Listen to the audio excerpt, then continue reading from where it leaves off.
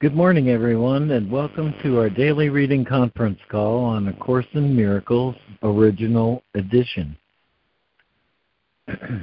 We read from the text of A Course in Miracles, Original Edition, which is published by our dear friends at the Course in Miracles Society.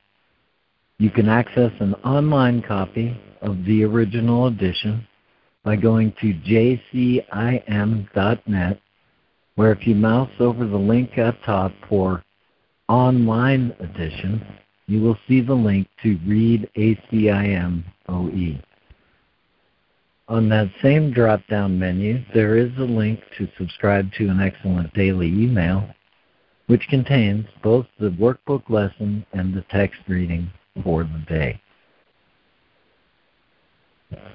My name is Lemoyne Castle, and this call happens for and with you every weekday morning, Monday through Friday, from about 9:15 to about 11 a.m. Eastern Time. Today, we're continuing our reading in Chapter 8, The Journey Back, with Section 10, The Acceptance of Reality. And at the top of the hour, we'll pause for remembrance of our lesson for the day, which today is lesson 97. It's stated, I am Spirit.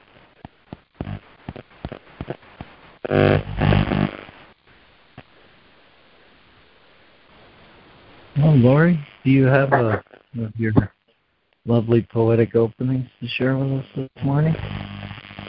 I do, Lemoyne, and it expresses my heart so clearly.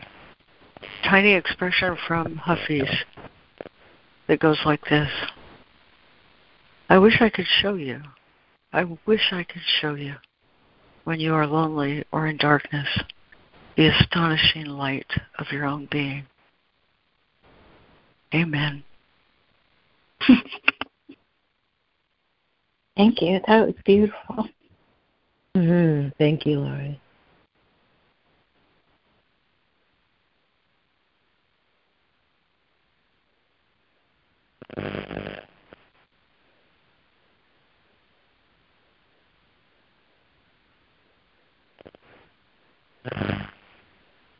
All right. Well, thanks for that, Lori.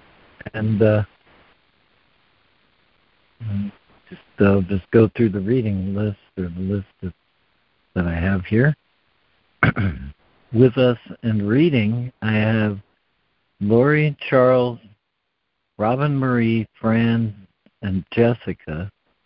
With us in listening, I have Ida, Harrison, and Judy.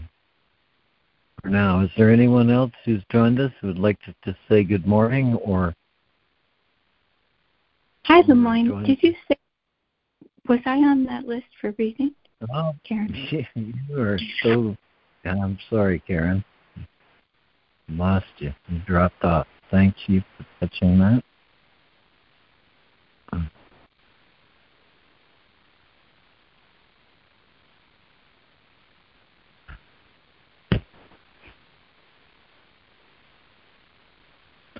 All right, well, it's a long section today. I will get us started here with Section 10 in Chapter 8, The Journey Back, The Acceptance of Reality.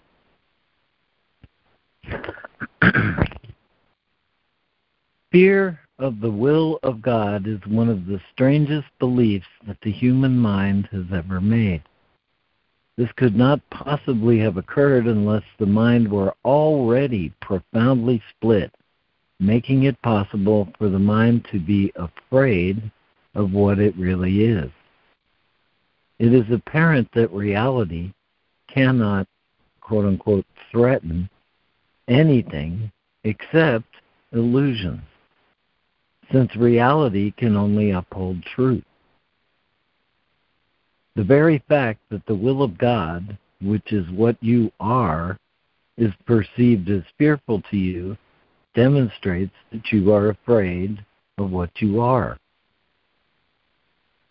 It is not then the will of God of which you are afraid, but yours. Your will is not the ego's, and that is why the ego is against you. What seems to be the fear of God is really only the fear of your own reality. And Lori. Chapter 8, The Journey Back, Section 10, The Acceptance of Reality. Paragraph 90, fear of the will of God is one of the strangest beliefs that the human mind has ever made. This could not possibly have occurred unless the mind were already profoundly split, making it possible for the mind to be afraid of what it really is. It is apparent that reality cannot, so-called, threaten anything except illusions, since reality can only uphold truth. The very fact that the will of God, which is what you are, is perceived as fearful to you, demonstrates that you are afraid of what you are. It is not then the will of God of which you are afraid, but yours. Your will is not the ego's, and that is why the ego is against you. What seems to be the fear of God is really only the fear of your own reality. 91. It is impossible to learn anything consistently in a state of panic. If the purpose of this course is to learn what you are, and if you have already decided that what you are is fearful, then it must follow that you will not learn this course. Yet you might remember that the reason for the course is that you do not know who you are. If you do not know your own reality, how would you know whether it is fearful or not?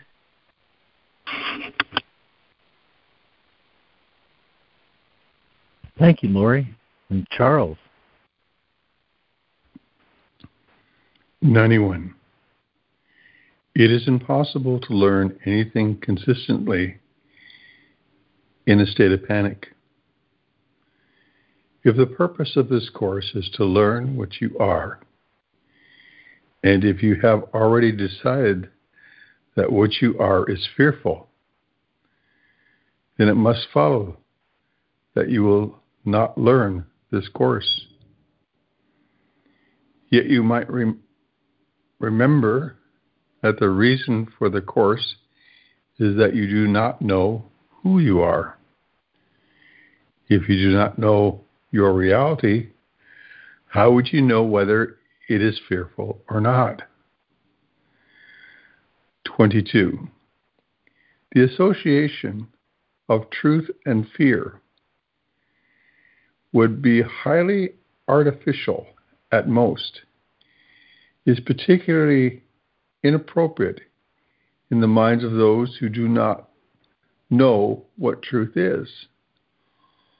All that this kind of association means is that you are arbitrarily endowing something quite beyond your awareness with something you do not want.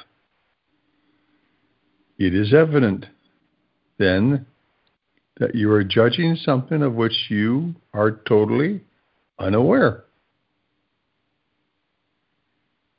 You have set this strange situation up so that it is completely impossible to escape from it without a guide who knows what your reality is. The purpose of this guide is merely to remind you of what you want. He is not attempting to force an alien will upon you. He is merely making every possible effort within the limits you impose on him to re-establish your own will in your consciousness. Pass.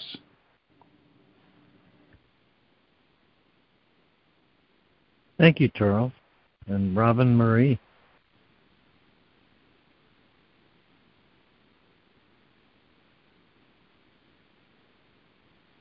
92. The association of truth and fear, which would be highly artificial at most, is particularly inappropriate in the minds of those who do not know what truth is. All that this kind of association means is that you are arbitrarily endowing something quite beyond your awareness with something you do not want. It is evident then that you are judging something of which you are totally unaware. You have set this strange situation up so that it is completely impossible to escape from it without a guide who does know what your reality is. The purpose of this guide is merely to remind you of what you want. He is not attempting to force an alien will upon you. He is merely making every possible effort within the limits you impose on him to reestablish your own your own will in your consciousness. 93. You have imprisoned your will in your unconscious, where it remains available but cannot help you. When we said that the Holy Spirit's function is to sort out the true from the false in your unconscious, we meant that he has the power to look into what you have hidden and perceive the will of God there. His perception of this will can make it real to you because he is in your mind and therefore he is your reality. If then his perception of your mind brings its reality to you, he is teaching you what you are. Thank you, Robin Marie and Fran. 93. You have imprisoned your will in your unconscious, where it remains available but cannot help you. When we said that the Holy Spirit's function is to sort out the truth from the false in your unconscious, we meant that he has the power to look into what you have hidden and perceive the will of God there. His perception of this will can make it real to you because he is in your mind and therefore he is your reality. If then his perception of your mind brings its reality to you, he is teaching you what you are. 94. The only source of fear in this whole process can only be what you think you lose. Yet it is only what the Holy Spirit sees that you can possibly have. We have emphasized many times that the Holy Spirit will never call upon you to sacrifice anything. But if you ask the sacrifice of reality of yourselves, the Holy Spirit must remind you that this is not God's will because it is not yours. There is no difference between your will and God's. If you did not have split minds, you would recognize that willing is salvation because it is communication. It is impossible to communicate in alien tongues. You and your Creator can communicate through creation because that, and only that, is your joint will. Thank you, Fran. And Jessica. Okay. 94. The only source of fear in this whole process can only be what you think you lose. Yet it is only what the Holy Spirit sees that you can possibly have. We have emphasized many times that the Holy Spirit will never call upon you to sacrifice anything. But if you ask the sacrifice of reality of yourselves, the Holy Spirit must remind you that this is not God's will because it is not yours. There is no difference between your will and God's. If you did not have split minds, you would recognize that willing is salvation because it is communication. It is impossible to communicate in alien tongues. You and your Creator can communicate through creation because that and only that, is your joint will. 95. Divided wills do not communicate because they speak for different things to the same mind. This loses the ability to communicate simply because confused communication does not mean anything. A message cannot be said to be communicated unless it makes sense. How sensible can your messages be when you ask for what you do not want? Yet as long as you are afraid of your will, this is precisely what you will ask for. You may insist that the Holy Spirit does not answer you, but it might be wiser to consider the kind of asker you are.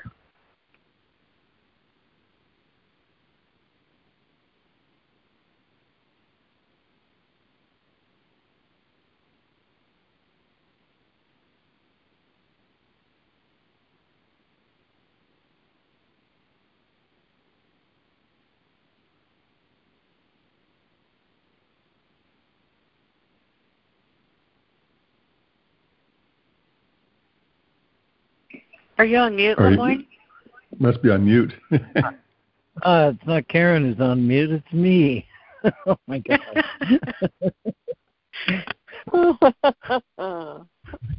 All right.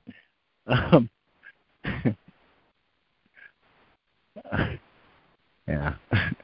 Well, that fits that last sentence. What kind of asker am I? Okay. Let's see. Thank you, Jessica. And Karen, would you read 95 and 6? 95. Divided wills do not communicate because they speak for different things to the same mind. This loses the ability to communicate simply because confused communication does not mean anything. A message cannot be said to be communicated unless it makes sense. How sensible can your messages be when you ask for what you do not want? Yet, as long as you are afraid of your will, this is precisely what you will ask for. You may insist that the Holy Spirit does not answer you, but it might be wiser to consider the kind of asker you are. 96. You do not ask only for what you want. This is solely because you are afraid you might receive it, and you will. That is really why you persist in asking the teacher who could not possibly teach you your will. Of him you can never learn it, and this gives you the illusion of safety. Yet you cannot be safe from truth, but only in it. Reality is the only safety. Your will is your salvation, because it is the same as God's. The separation is nothing more than the belief that it is different.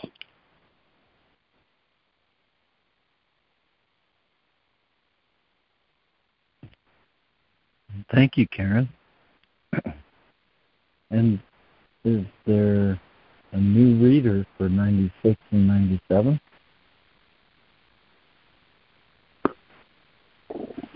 This is Sandra. I can read.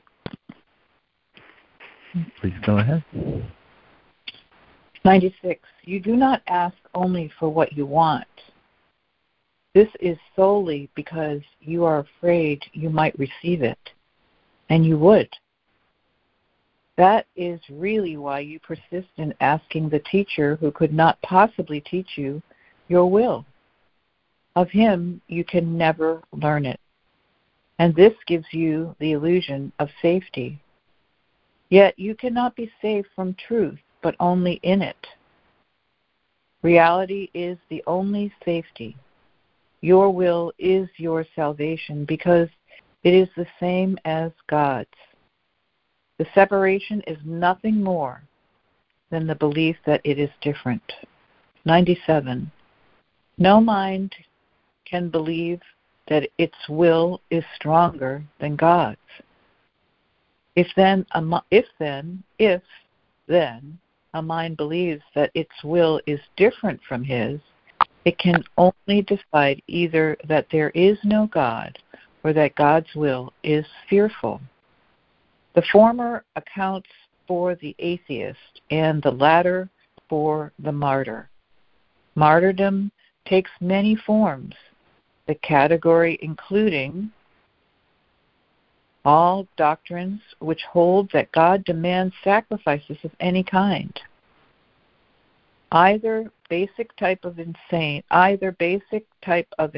decisions will introduce panic because the atheist believes he is alone and the martyr believes that God is crucifying him. Both really fear abandonment and retaliation, but the atheist is more reactive against abandonment and the martyr against retaliation.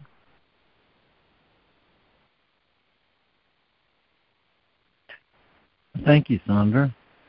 And is there another new reader for 97 and 98?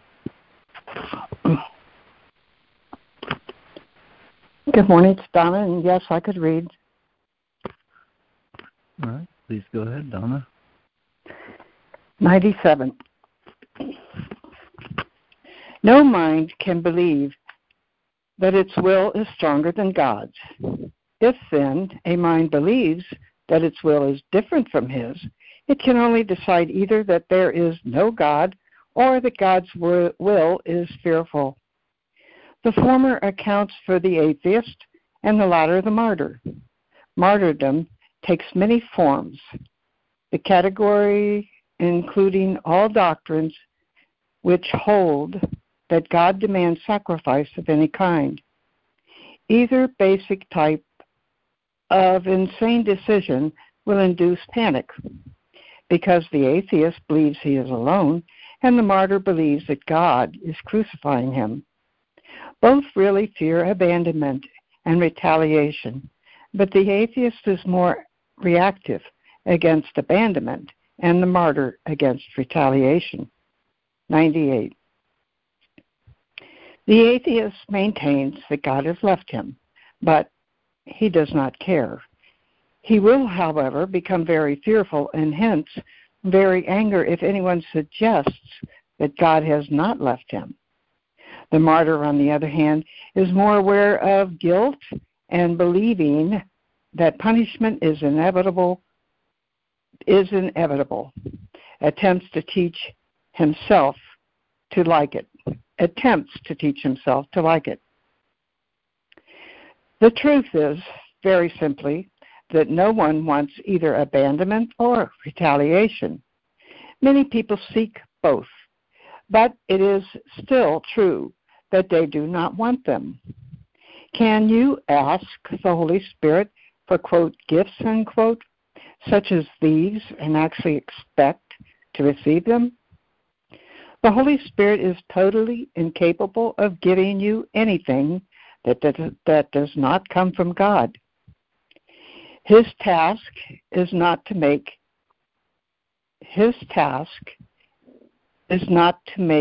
anything for you.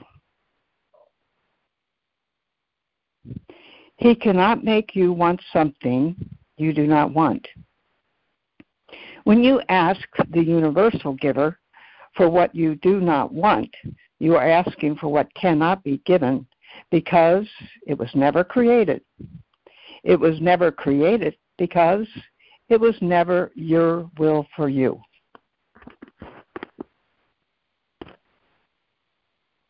Thank you, Donna. And is there another new reader for 98 and 99?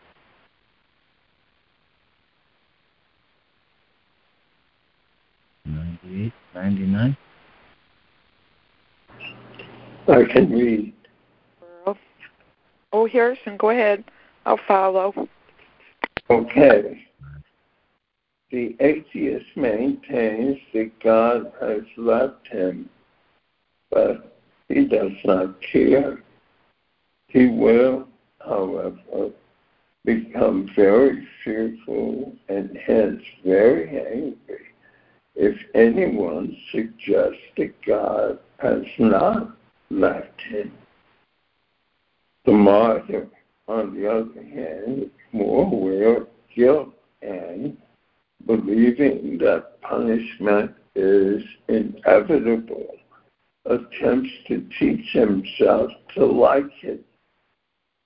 The truth is, very simply, that no one wants either abandonment or retaliation. Many people seek both, but it is still true that they do not want them. Can you ask the Holy Spirit for quote-unquote gifts such as these and actually expect to receive them? The Holy Spirit is totally incapable of giving you anything that does not come from God. His task is not to make anything for you. He cannot make you want something you do not want. When you ask the universal giver for what you do not want, you're asking for what cannot be given because it was never created. It was never created because it was never your will for you. 99. Ultimately, everyone must remember the will of God, because ultimately everyone must recognize himself. This recognition is the recognition that his will and God's are one. In the presence of truth, there are no unbelievers and no sacrifices. In the security of reality, fear is totally meaningless. To deny what is can only seem to be fearful. Fear cannot be real without a cause, and God is the only cause. God is love, and you do not want him. This is your will. Ask for this, and you will be answered, because you will be asking only for what belongs to you.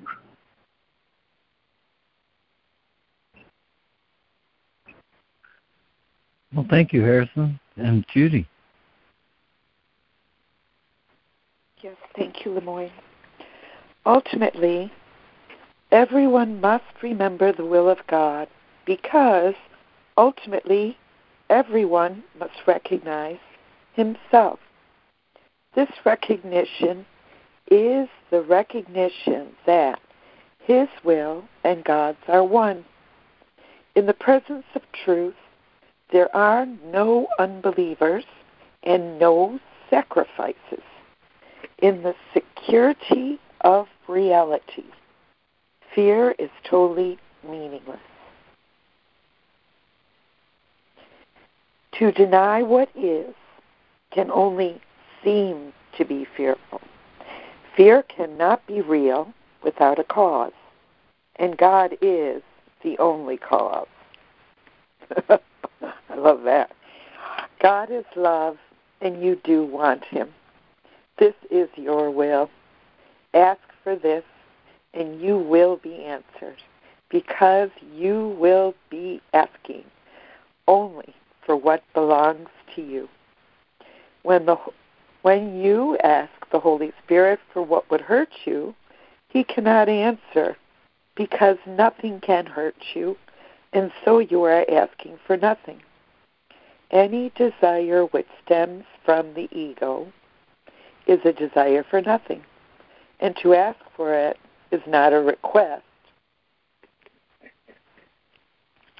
It is merely a denial in the form of a request.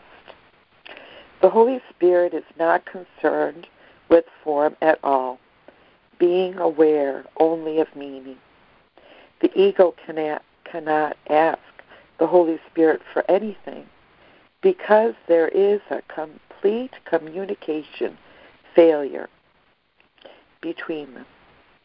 Yet, you can ask for everything of the Holy Spirit because your requests are real, being of your will. Would the Holy Spirit deny the will of God, and could he fail to recognize it in his sons? Oh, I love this. Thank you.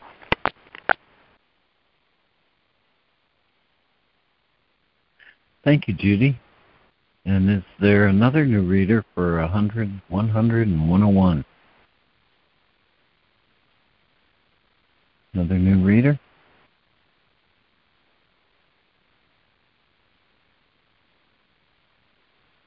Okay, back to you, Lori. When you ask the Holy Spirit for what would hurt you, he cannot answer. Nothing can hurt you. So you are asking for nothing. Any desire which stems from the ego is a desire for nothing.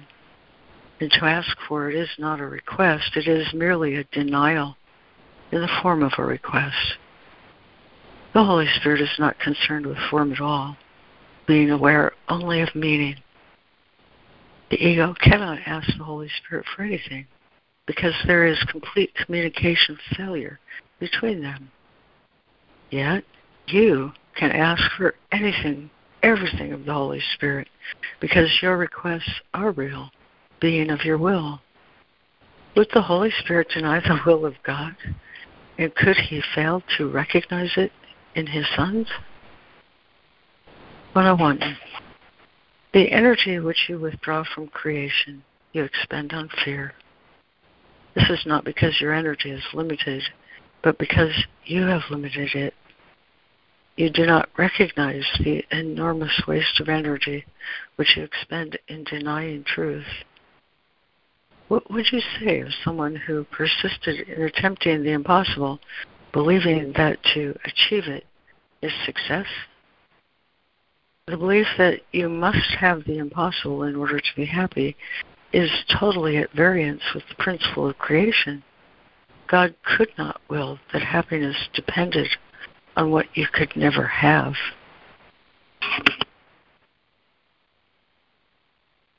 Thank you, Lori.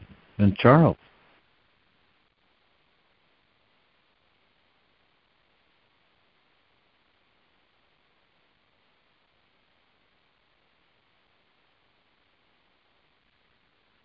Charles, 101 and 102.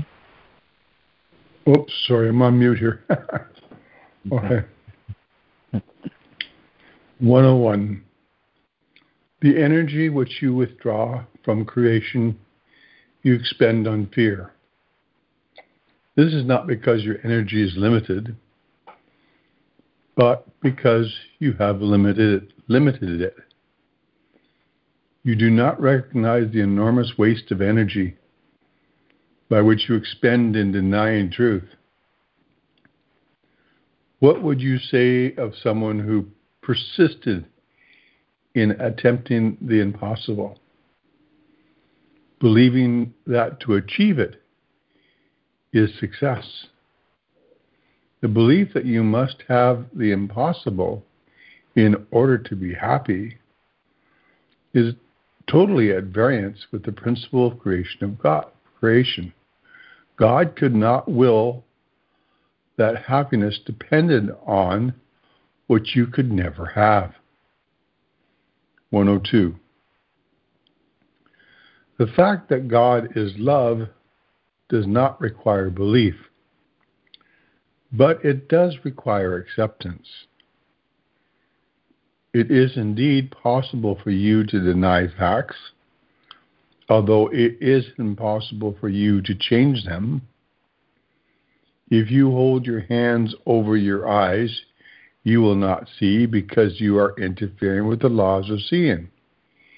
If you deny love, you will not know it because your cooperation is the law of its being. You cannot change laws you did not make, and the laws of happiness were created for you, not by you. Amen.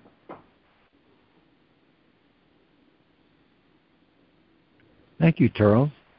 And Robin Marie.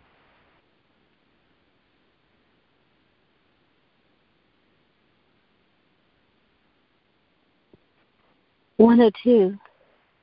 The fact that God is love does not require belief, but it does require acceptance.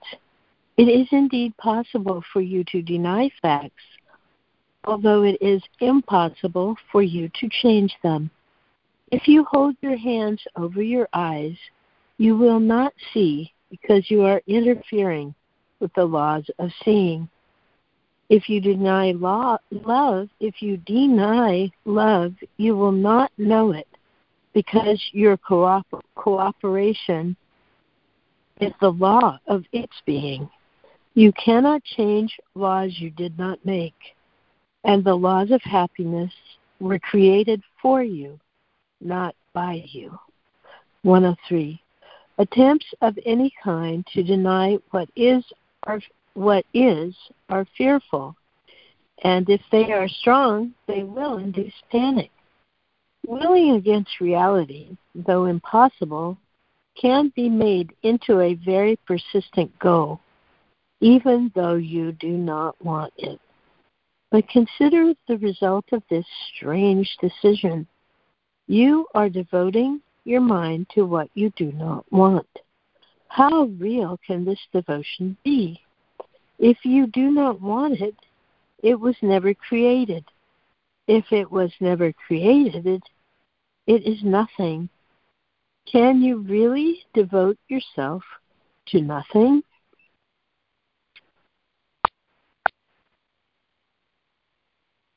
Thank you, Robin Marie. And Fran. 103. Attempts of any kind to deny what is are fearful, and if they are strong, they will induce panic. Willing against reality, though impossible, can be made into a very persistent goal, even though you do not want it. But consider the result of this strange decision. You are devoting your mind to what you do not want. How real can this devotion be? If you do not want it, it was never created. If it was never created, it is nothing. Can you really devote yourself to nothing? 104. God in his devotion to you created you devoted to everything and gave you what you are devoted to. Otherwise, you would not have been created perfect. Reality is everything, and therefore you have everything because you are real. You cannot make the unreal because the absence of reality is fearful, and fear cannot be created. As long as you believe that fear is possible, you will not create. Opposing orders of reality make reality meaningless, and reality is meaning.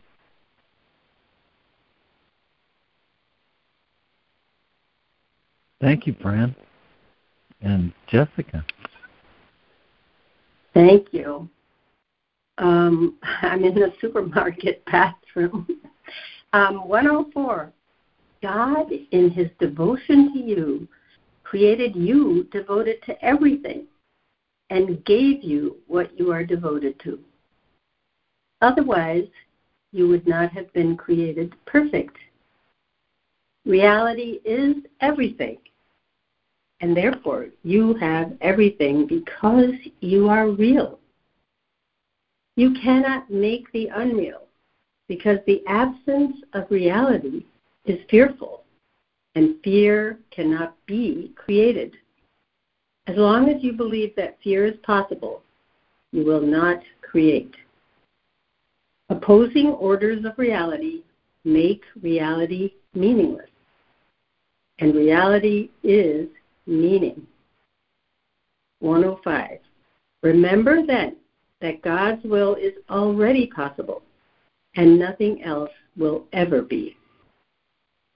This is the simple acceptance of reality, because only this is real. You cannot distort reality and know what it is.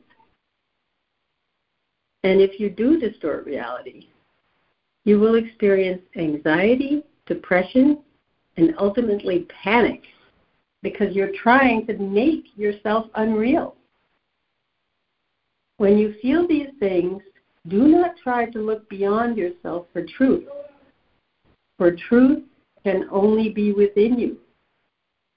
Say therefore, should I say it? Yes, please. Okay. Say therefore, Christ is in me, and where he is, God must be, for Christ is part of him.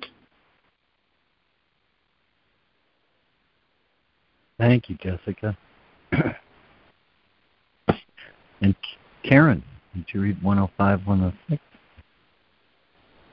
Remember then that God's will is already possible, and nothing else will ever be. This is the simple acceptance of reality, because only this is real.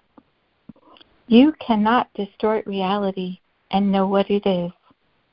And if you do distort reality, you will experience anxiety, depression, and ultimately panic because you are trying to make yourself unreal. When you feel these things, do not try to look beyond yourself for truth. For truth can only be within you. Say therefore, Christ is in me, and where he is, God must be. For Christ is part of him.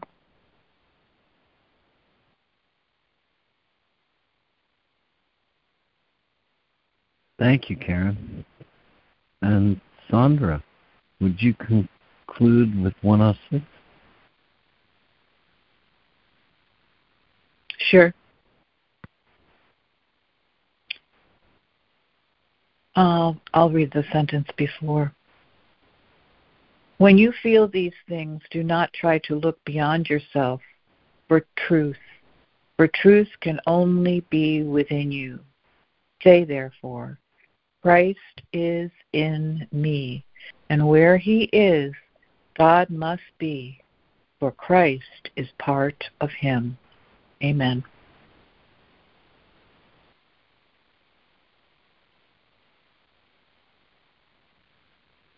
Amen. Thank you, Sandra.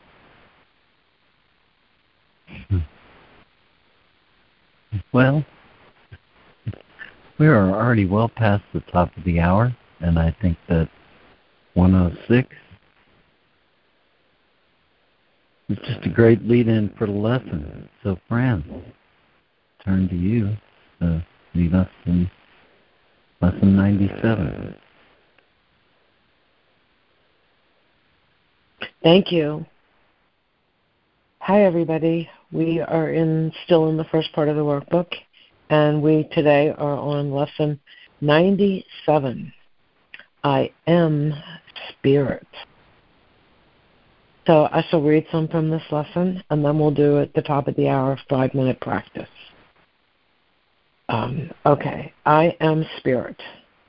Today's idea identifies you with your one self.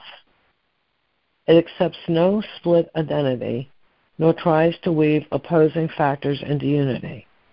It simply states the truth. Practice this truth today as often as you can, for it will bring your mind from conflict to the quiet fields of peace. We state again the truth about yourself, the Holy Son of God who rests in you, whose mind has been restored to sanity.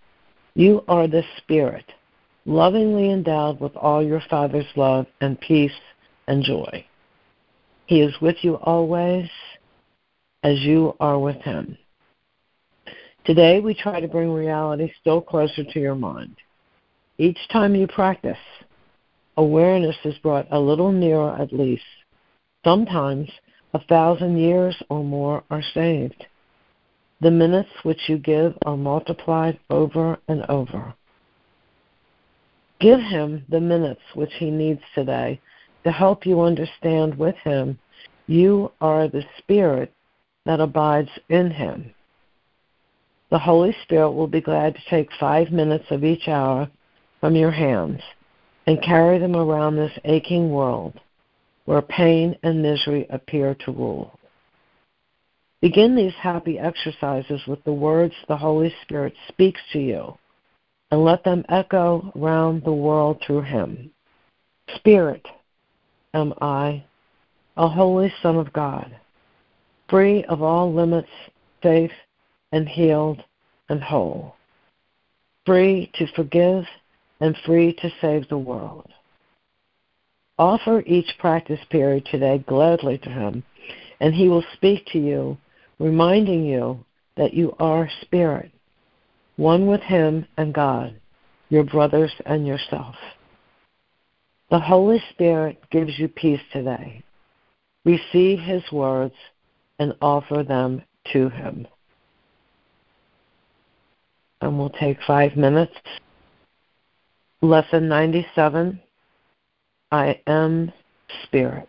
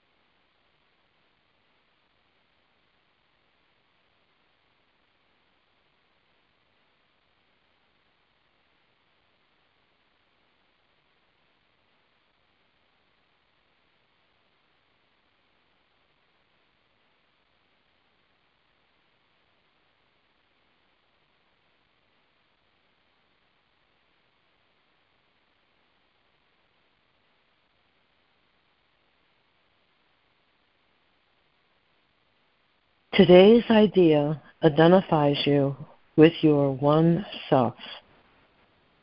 Lesson 97. I am Spirit. Amen.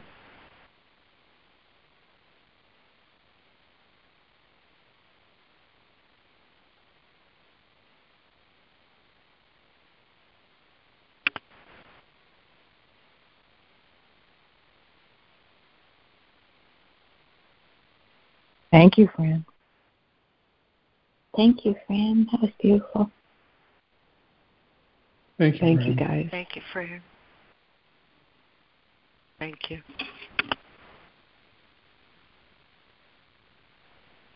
You know, this is Sandra, and as I was listening to this reading, I was thinking I'm afraid of being spirit because I'm identified with the body, and I think that's a common fear because for our species, because our species is so identified with the body, and science actually supports that. Quantum physics doesn't because it's more into the energy of it, but our Newtonian science supports that, and so right then and there we've been programmed to believe that we're bodies, and I think our greatest fear is death, because again our identity is with bodies, and bodies are impermanent, and so identifying with being a body is going to bring up fear.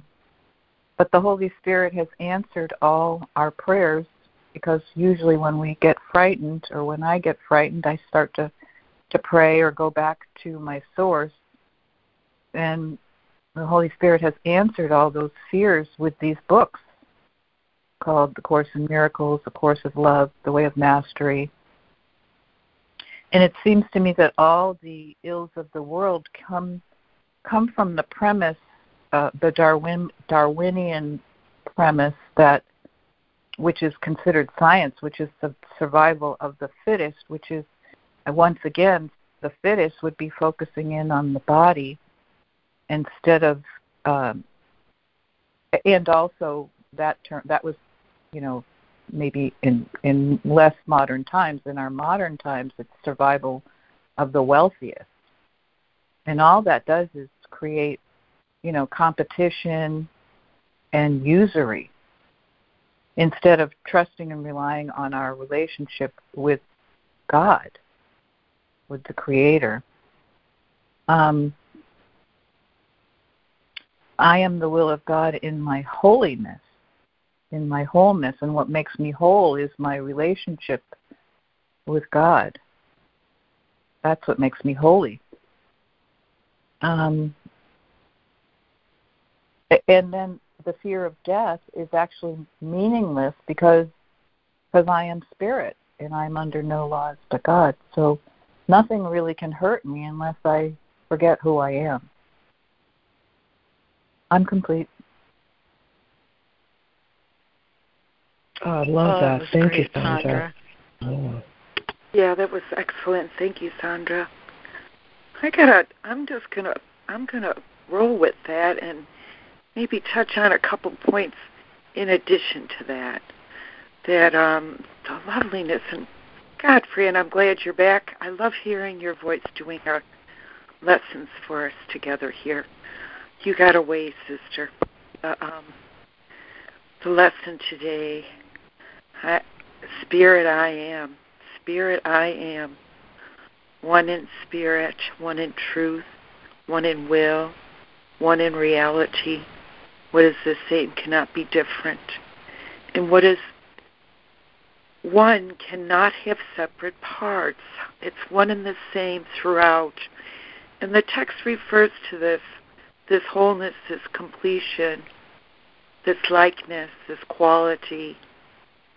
And then, the contrast to what the ego's will is, and the ego's thinking, in the world, and the world being a place where the Son of God came to be hidden from himself, to hide in the body, a place where God could not come and be visible. It was unknown here. We forgot. We hid him. You know how all that happened and went down, I don't know. But the Course explains that we're coming from the bottom up back and restoring ourselves to the truth of who we are, letting go of the image of the body as being a mirage, a dream, a mistaken belief in who we are, and by believing in that mistaken self-appraisal that we're seeking outside of ourselves in the world for our completion. And this text reading today really speaks of that desire to find our completion in the world, which is the world's crucifixion of the Son of God, because we can't do that. The ego seeks and it can never find, because it doesn't know what it's looking for. It knows not who and what we are. And this is just coming so beautifully together from our reading this together in the text, that the ego knows nothing, and it's only by accepting what the truth as the Course presents it, and the means that God has given us already within us, the voice of the Holy Spirit. God's voice speaks to me every day. There's nothing closer, nearer, or dearer to me than the voice of God. He knows me better than I think I know myself. What I think I know is not true. That I am spirit, limitless, boundaryless, having and being everything in unicity, the great state of grace. I am and have everything, having and being everything, united as spirit. And that's huge. I mean, I'll give up eating a bologna sandwich in a body for that. Big sacrifice. The sacrifice, whenever I see that word sacrifice, the ego believes in sacrifice. I can only sacrifice my oneness. And the Course calls that making an idol, thinking there's something outside of my spirit, my unicity, my state of grace, that's going to make me more than that. And that's impossible, simply impossible. So, ergo, I think I've talked long enough, but I'm just sitting in this holy day, grateful for the Course, because I grew up Catholic, and along with Christ's passion of love for everyone and everything, and him giving himself totally and completely to that love, learning a new fresh idea of what forgiveness means, and to look upon this world as not real, that nothing has ever been done. We've never left God. We've never sinned. We could not change our innocence because we could not leave God. It was something that we mistakenly thought we'd done. Couldn't happen. Never happened. Don't forget to laugh. Oh, I love this Course, and I love the truth. Happy, high, holy day. I am complete. Amen to that, Judy. Thank you. Amen. Thank you, Judy. Amen. Beautiful. Thank you, Judy. That was great.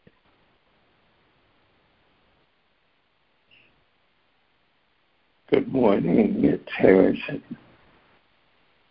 I love this lesson. Spirit am I, a holy Son of God, free of all limits, safe and healed and whole, free to forgive, and free to save the world.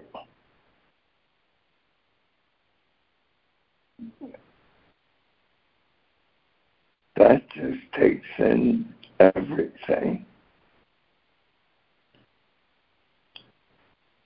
A week from Saturday, I'm scheduled to do a eulogy for one of my course students, long-time course students.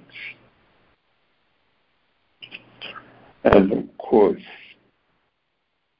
I anticipate that most of the members of the family and her friends probably have no clue of what she believed. And she believed what the Course is telling us. So,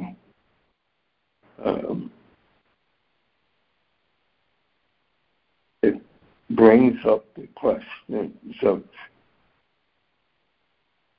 what do I say to them? And her name is Mary Ann, and it occurred to me is, what would Mary Ann want her family and friends to know about what she believed? And this lesson is a good starting point. Mary Ann is spirit. Mary Ann is a holy Son of God. She's free of all limits.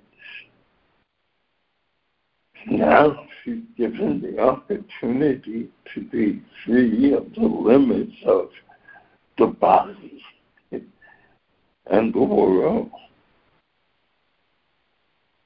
She's safe. She's healed. And she's whole. She's free to save the world. Incredible opportunity we have.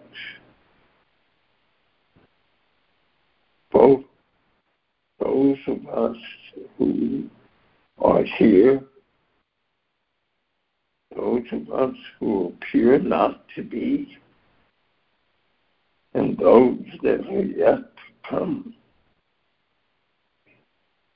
have the same opportunity to save the world. And how do we do that? We do that by saving ourselves, by realizing that we're spirit. We're spirit made in the likeness and image of God, and only like God. So all the judgments that we have made and do make about ourselves are totally, completely irrelevant. There is only one relevant judgment, and that is God's judgment.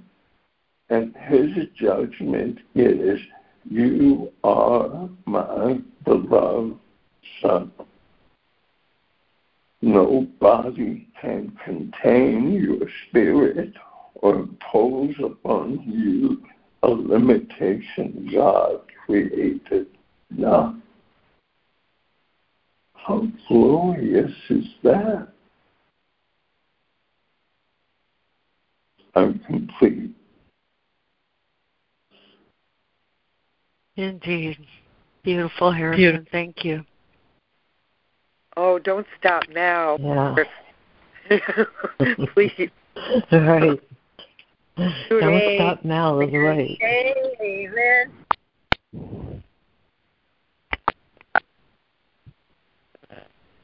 Well, thank you, Harrison.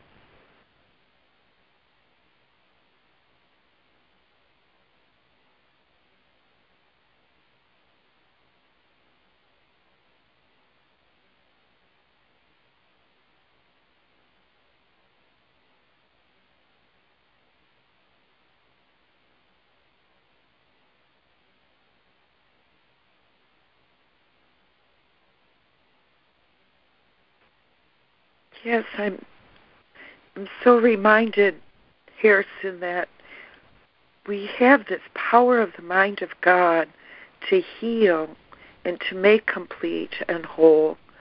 And the lessons say this over and over again, to heal the world of sin, sickness, suffering, and death, which is the antithesis of the thought system of God. And the text speaks of this today, this alien tongue. And I used to contemplate that. What does that mean? A different language, an alien tongue. And it's simply the thoughts of death. Any thoughts that aren't supremely happy, joyful, free, completely at peace, in joy, and that God doesn't think sad thoughts. He doesn't worry. There's no worries. There's no concerns. There's no cares. There's no anger. There's no conflict. There's none of that. Alien tongue, or a language that does not, isn't in accord or in harmony with the thoughts of God, that only loving thoughts are true. So that was something that really came to me in this morning meditation. Somehow, the thought, because I got some news from my doctor. I got some x-rays, and she says, go to this specialist in Portland, and what are they going to tell me? Well, they're going to tell you need 2 hip replacements. And I'm like, I don't believe it. Click. I am not a body. And I wouldn't let it ruin my day. I'm just not going to let it ruin my day. I'm not going to let it kill my joy, the peace and the love and the joy and the spirit. And I will go to the appointment. I'll see what they say, and we'll see what rock and rolls from there on in. But I'll tell you what, I just soon walk and ignore and deny the illusion of pain than have them put a knife to me and stick some spare parts in there, because I got enough of this going on. Anyways, that's how I'm hanging today. God bless you all. I love you. Thank you for your love and support. I am complete. Oh, bless you, Judy. Thank you, Judy. Thank you, Judy. God bless you, Judy. Your spirit.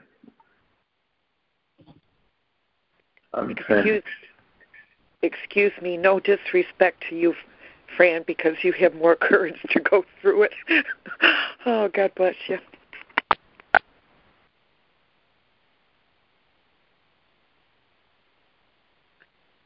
Hi, this is Yogi Chris. Just want to just say hi, and I'm being spirited as I listen. I'm complete. Morning, Chris. Hi. Good morning, Chris. Yes, thank you. I got spirited too. Have a good one.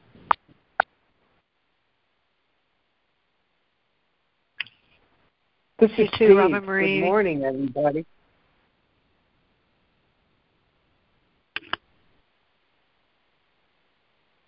Morning, Steve. Yeah, this morning on my way to my dock, I looked down and I saw a couple of them, but it were these leaves that had like these fine furry covering. They look like, a part of a mammal, an animal, fur. But I lifted it up and it was amazing. And I put it over on my upper lip just to feel that it was like velvet. And then I heard, ah, ah, and this red-tailed hawk, which I see a lot.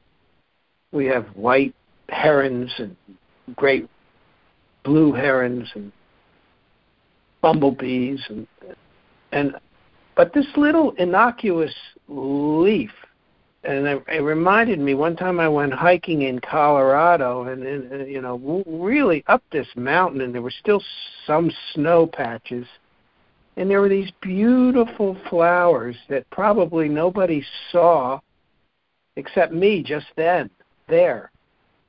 And I realized there is a constant urge everywhere to express the intelligence and beauty inherent in life everywhere. Even on the rocks of Mars, everywhere. There's these rings of Saturn I just discovered at a planetarium. That there's spaces in the rings that are created by moons that push through like a plow. So there's space between. So there is an intelligent creation going on everywhere. I'm one of the great expressions of God. And it's ever present everywhere. Flowers blooming in beauty, majesty that won't ever be seen right now on the top of the Allegheny Mountains somewhere or in China. There's this inherent urge within, from that something that is constantly expressing itself.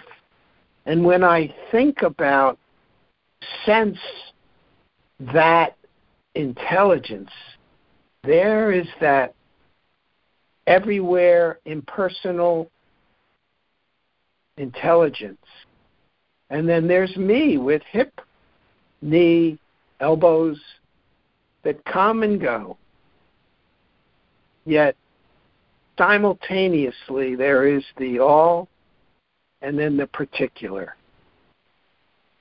And there are qualities in my particular that I accept, such as it had a beginning and it'll have an end, which is perfect because the preciousness of life is created by the fact that it's finite.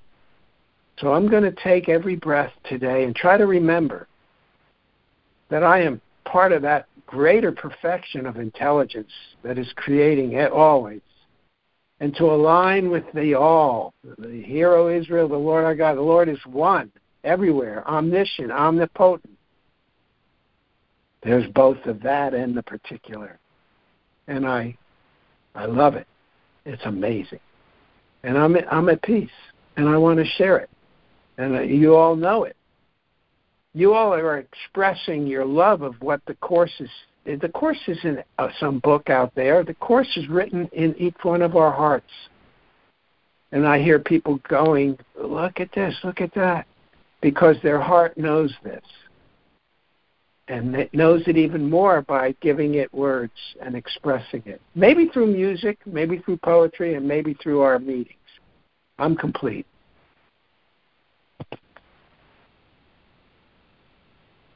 Thank you, Steve. Thank you, Steve. It's simple. It's simple. Elegantly simple. Yeah, thank you, Steve.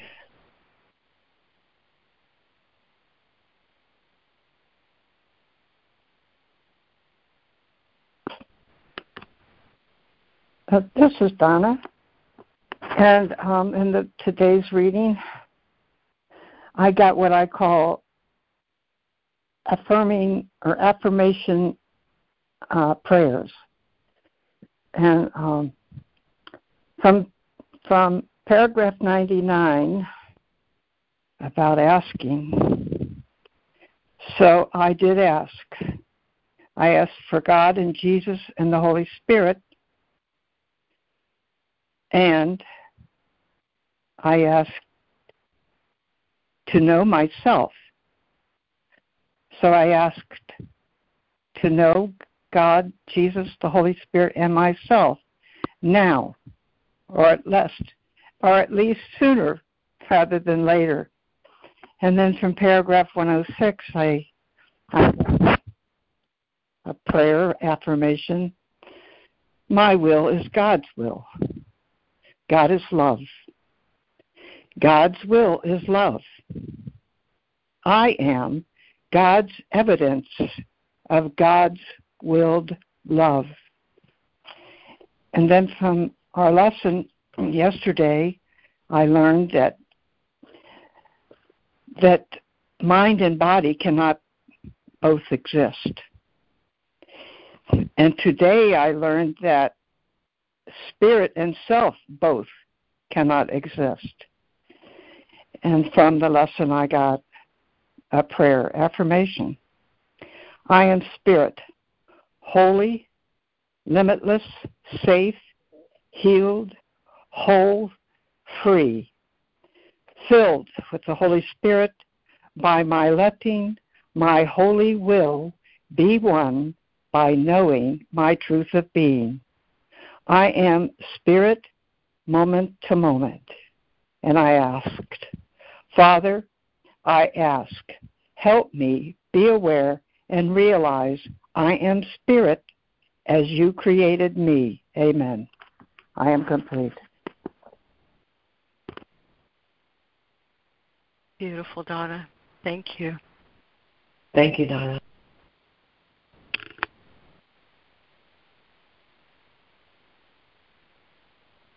Well, thank you, Donna.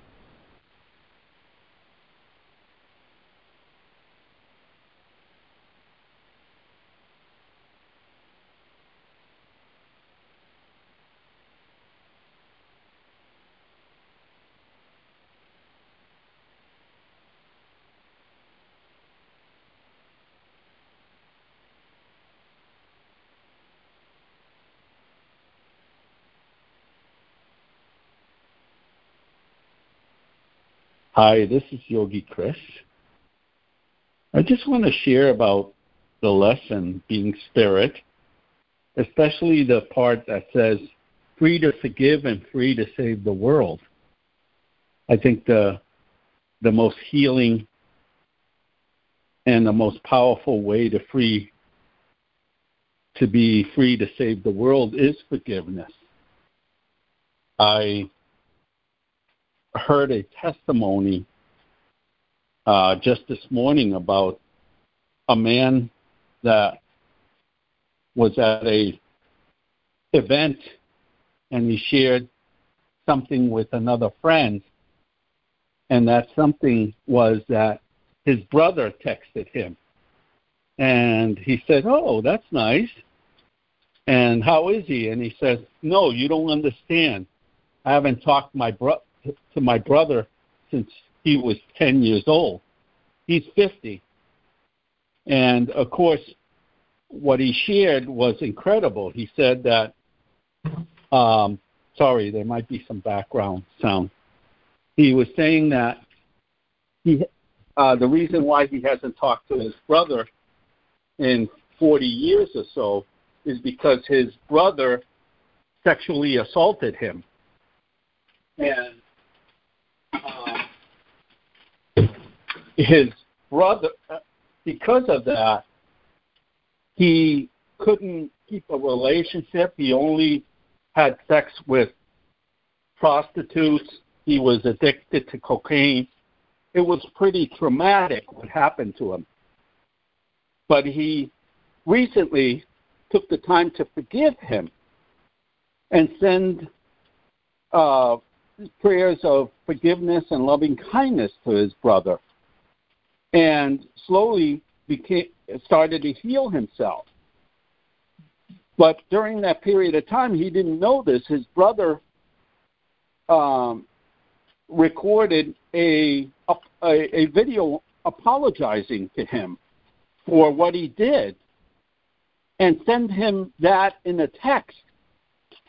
And he was beside himself because, and this is where forgiveness transcends time and space and could save the world as we forgive. His brother saved his brother and psychically had him make that video and apologize to him. And he healed his relationship with his brother, established in a beautiful way, and it was a powerful expression on how powerful forgiveness is. Have I had that opportunity myself in my life through forgiveness and how it transcends time and space and how it heals others in my life? Of course. So, anyways, why wait not to forgive? Why wait to forgive, I mean? So it's very powerful.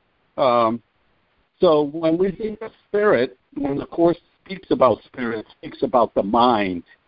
And the mind of God is non-localized. It's beyond time and space. So we're evoking one of the most powerful energies of healing there is. And that testimony really serves that. I'm complete. Thank you, Chris. Thank you. Beautiful illustration.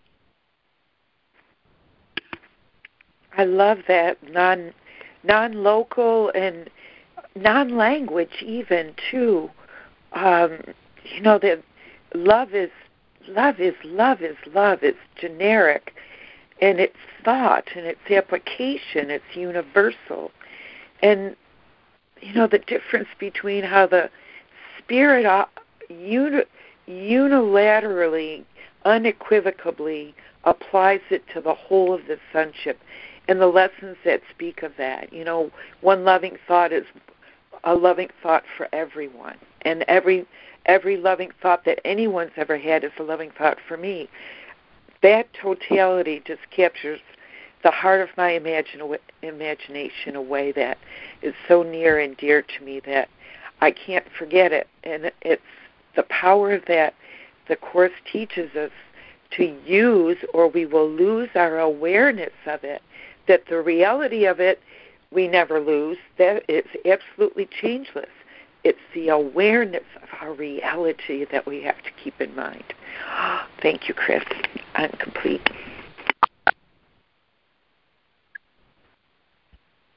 Thanks, Judy.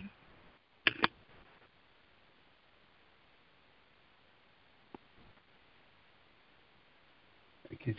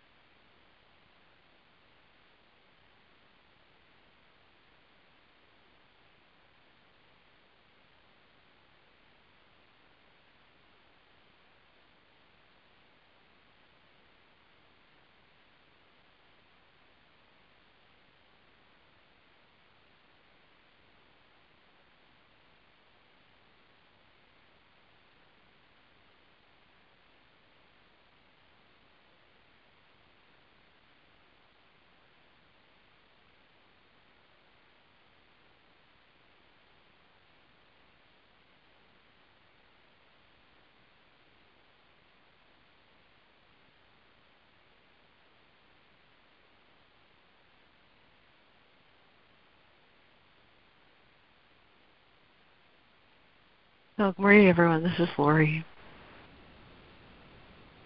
My favorite line from this lesson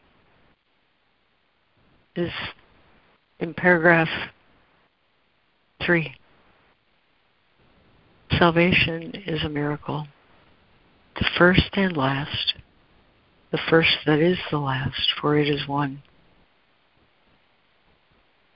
And then, oh my goodness, the way he uses words to illustrate the consequences of that miracle.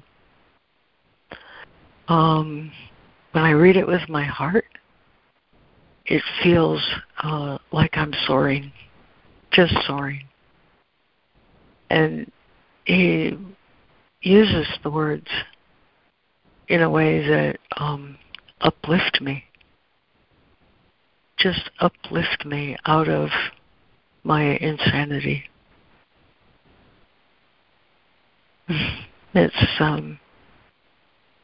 It speaks to me of both blessing and gratitude at the same time. The essence of the lesson is blessing and gratitude. The way the wings of the Holy Spirit can take this thought, I am Spirit, a holy Son of God, free without limits, safe and healed and whole, free to forgive, free to save the world. Just feels like a ride, feels like a great ride.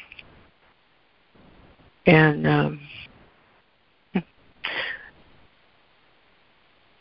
it feels like there's a book title once, it's a great book. It's called I Know Why the Caged Bird Sings.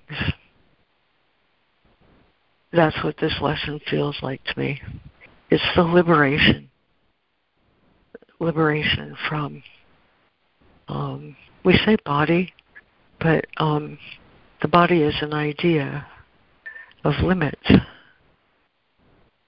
And he wants me to know of freedom. Freedom from something. Freedom from something. And freedom to something. Freedom from something and to something. And so what am I free from? Well, he spells it out in paragraph 97. I'm free from the ideas, 2 ideas that comprise the essence of denial. 2 ideas that comprise the essence of denial. One is abandonment, and the other one is sacrifice. Two beliefs that in the presence of truth are literally insane. Literally. And that's as good a definition of the ego as any other in this book. A tiny fence the Son of God is built around a tiny fragment of his glorious idea to keep him in. And this fence is built of the idea that I've been abandoned by God, or that I must sacrifice or crucify myself in order to merit his love. 2 ideas that form the essence of denial. You know, there's an obscure sentence in this book that says denial does what it would defend. Denial does what it would defend. When I call upon denial, abandonment, and sacrifice, when I call upon that to defend myself, I'm building the cage in which I think I'm trapped. And in that cage, I cannot feel the love of God. I can't feel it in me, you know. I can't realize that God is but love and therefore so am I. All because of ego insanity. It is insane to deny the truth. Would God would God hold insanity against me? Would God is but love? God is but love, and so am I. Would God in his devotion to me, who created me, devoted to everything, would God ask me of anything except to accept his love? Only when he says the whole ego foundation is built on fear. And this fear of lack of control, this fear of sacrifice, this fear of abandonment causes me to build a cage around myself to hold me in. But no, he doesn't want that cage, and that's why he uses such soaring language in this lesson. He'll take my words. I am Spirit, a holy Son of God, free without limit, safe and healed and whole, free to forgive and free to save the world. He'll take those words and spread them throughout the consciousness of every mind willing to hear, every undefended mind, every open mind, every heart that yearns, every heart that longs, because this is the prayer of the heart, you see. This is the prayer of every heart, to know the truth about itself. And every open heart that's willing to hear that darkness and denial of God's love are not true, that there's nothing to fear, that every exercise I ever used in control of fear has hurt me. He'll take that and he'll spread it everywhere. Would I be reluctant to give him those words for that? You see, I need to know that there's an antidote. There is an antidote for sacrifice. And that antidote is blessing. He'll take my words and he'll spread that blessing. I need to know that there's an antidote for my anger, the sense of having been left to suffer here. He'll take that anger and he'll turn it into gratitude. That no, I had a bad idea. I had a bad idea that I had to defend myself from love because I didn't know what love is. I was insane. He would not hold that against me. In that sense, every single one of us is the prodigal son. And we were insane. We found this beautiful mechanism, this divine technology for freedom. We found it because of our denial. Because our soul knows. The soul wants to fly. Our soul knows freedom. Our soul knows love. I had a practice for a while that served me really well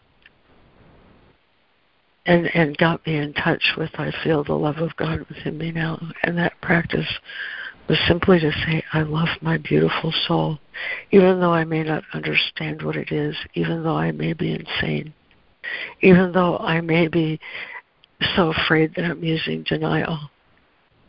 Still, yet, God tells me my soul is my only reality.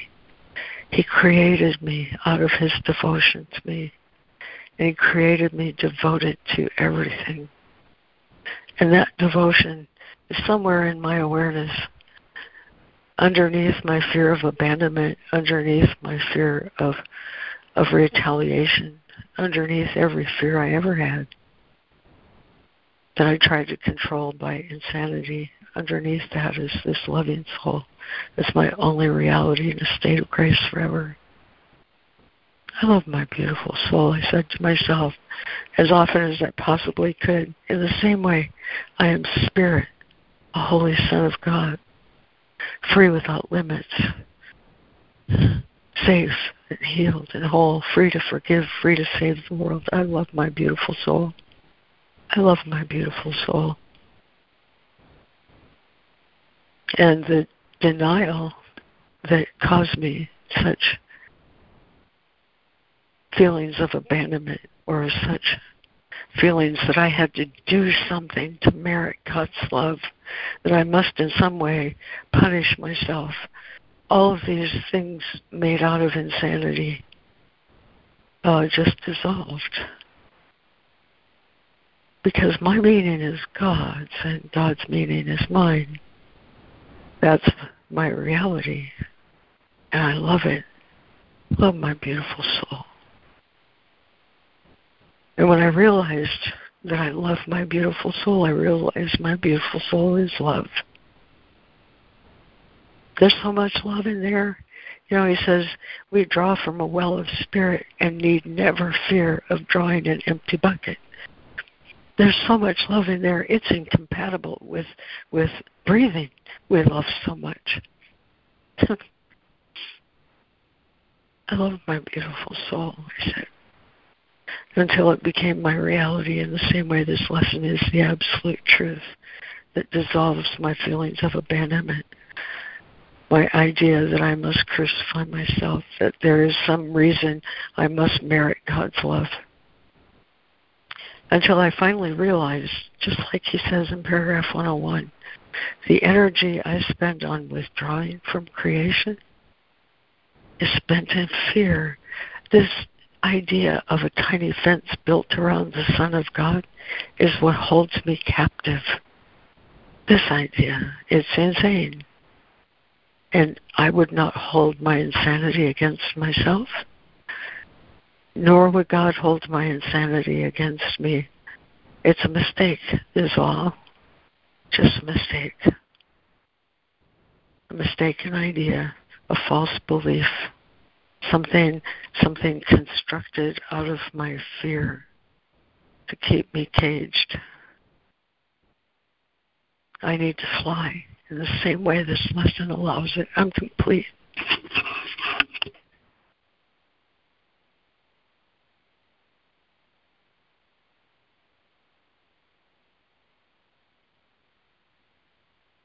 Thank you, Lori. Thank you, Lori.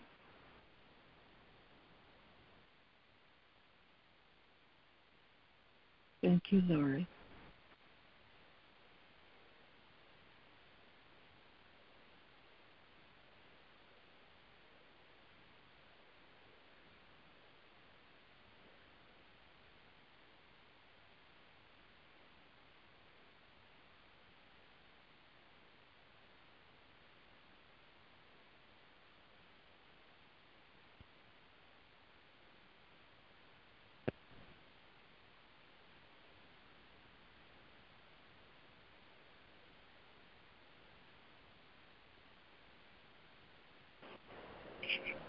Thank you so much, Lori.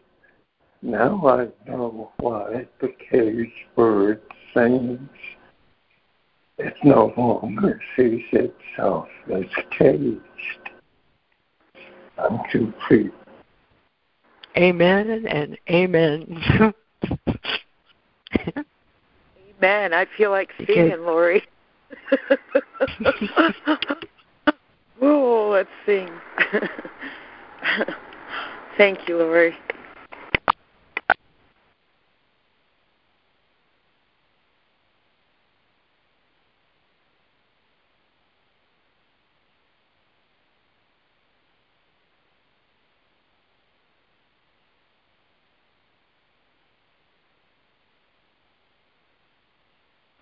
There's something about that, making myself into something I'm not, and then judging myself for it, that is total insanity of the ego.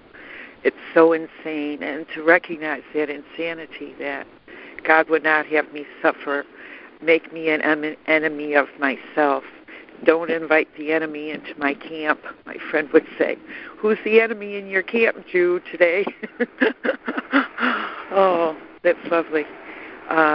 We are free to be happy, joyous, and at peace. Thank you all for being here.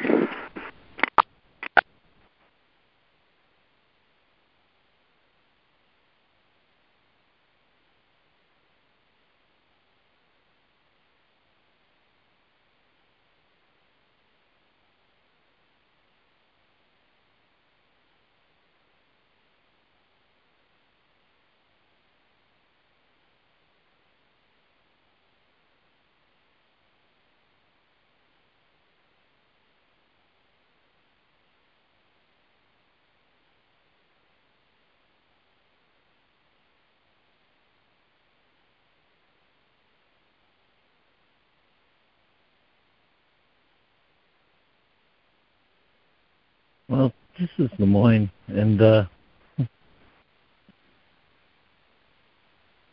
a little late to do a summary of the reading, and it seems a little unnecessary. But I was led to up to this as something of a summary closing. It's interesting.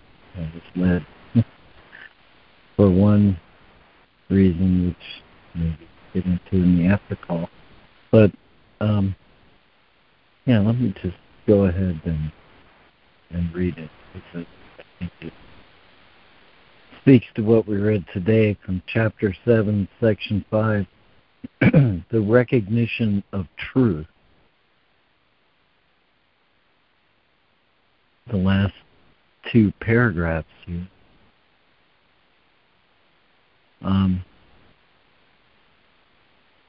To oppose the pull or the will of God is not an ability, but a real delusion. The ego believes that it has this ability and can offer it to you as a gift. You do not want it.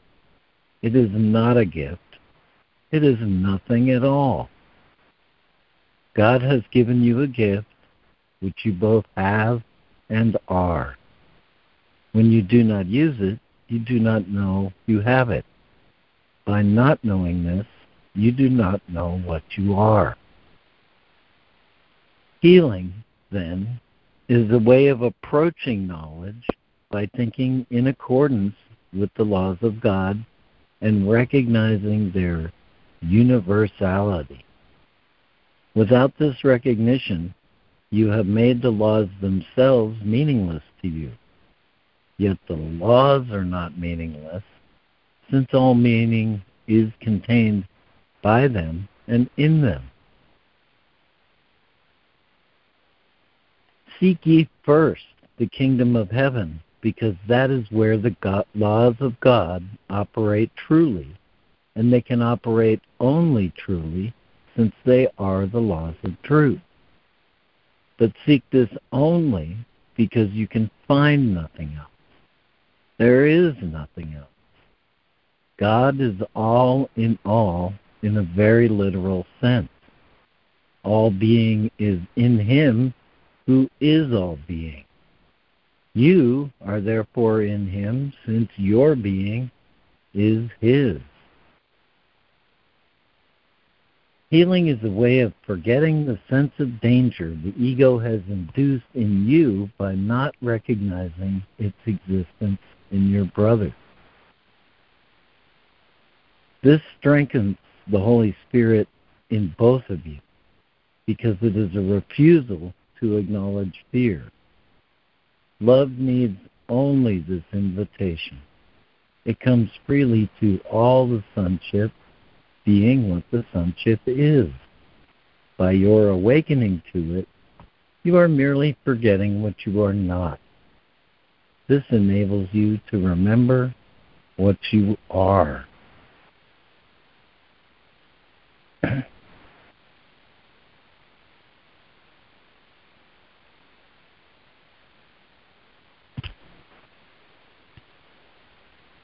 So, we are one in being, which is one, and different merely in relationship as it was created to make unity manifest.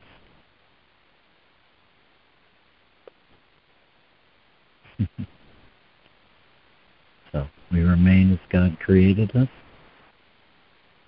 I am spirit. We are spirit. Complete. And Lori, do you have a... That was beautiful, Lemoyne. that was just stupendous as a close. Thank you, Lemoyne. Thank you. Thank you, Lemoyne.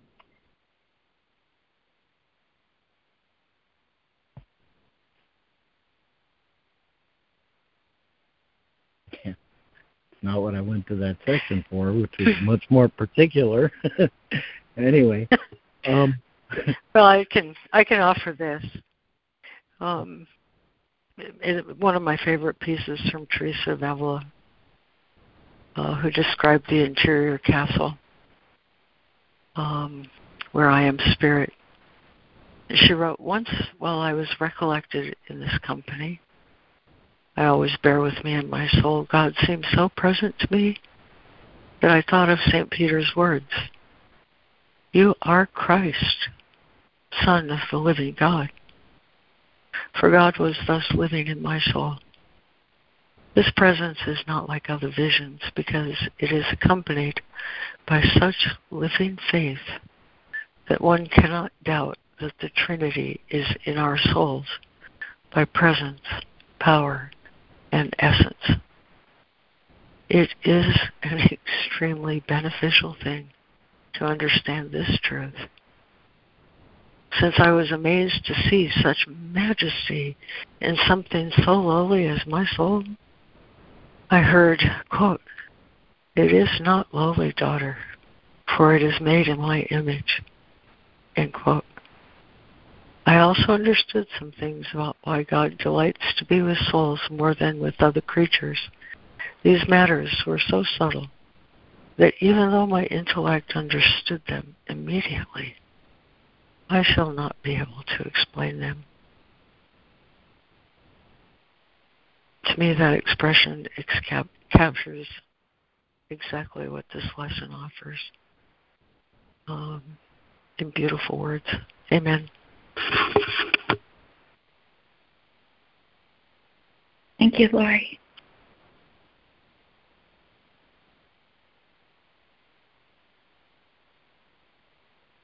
Thank you, Lori, Moyne, and everyone. It's been a beautiful call.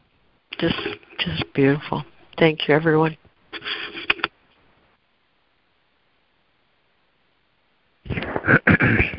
Yes, thank you. Thank you all. Thanks, y'all. And the recording, so we do carry on.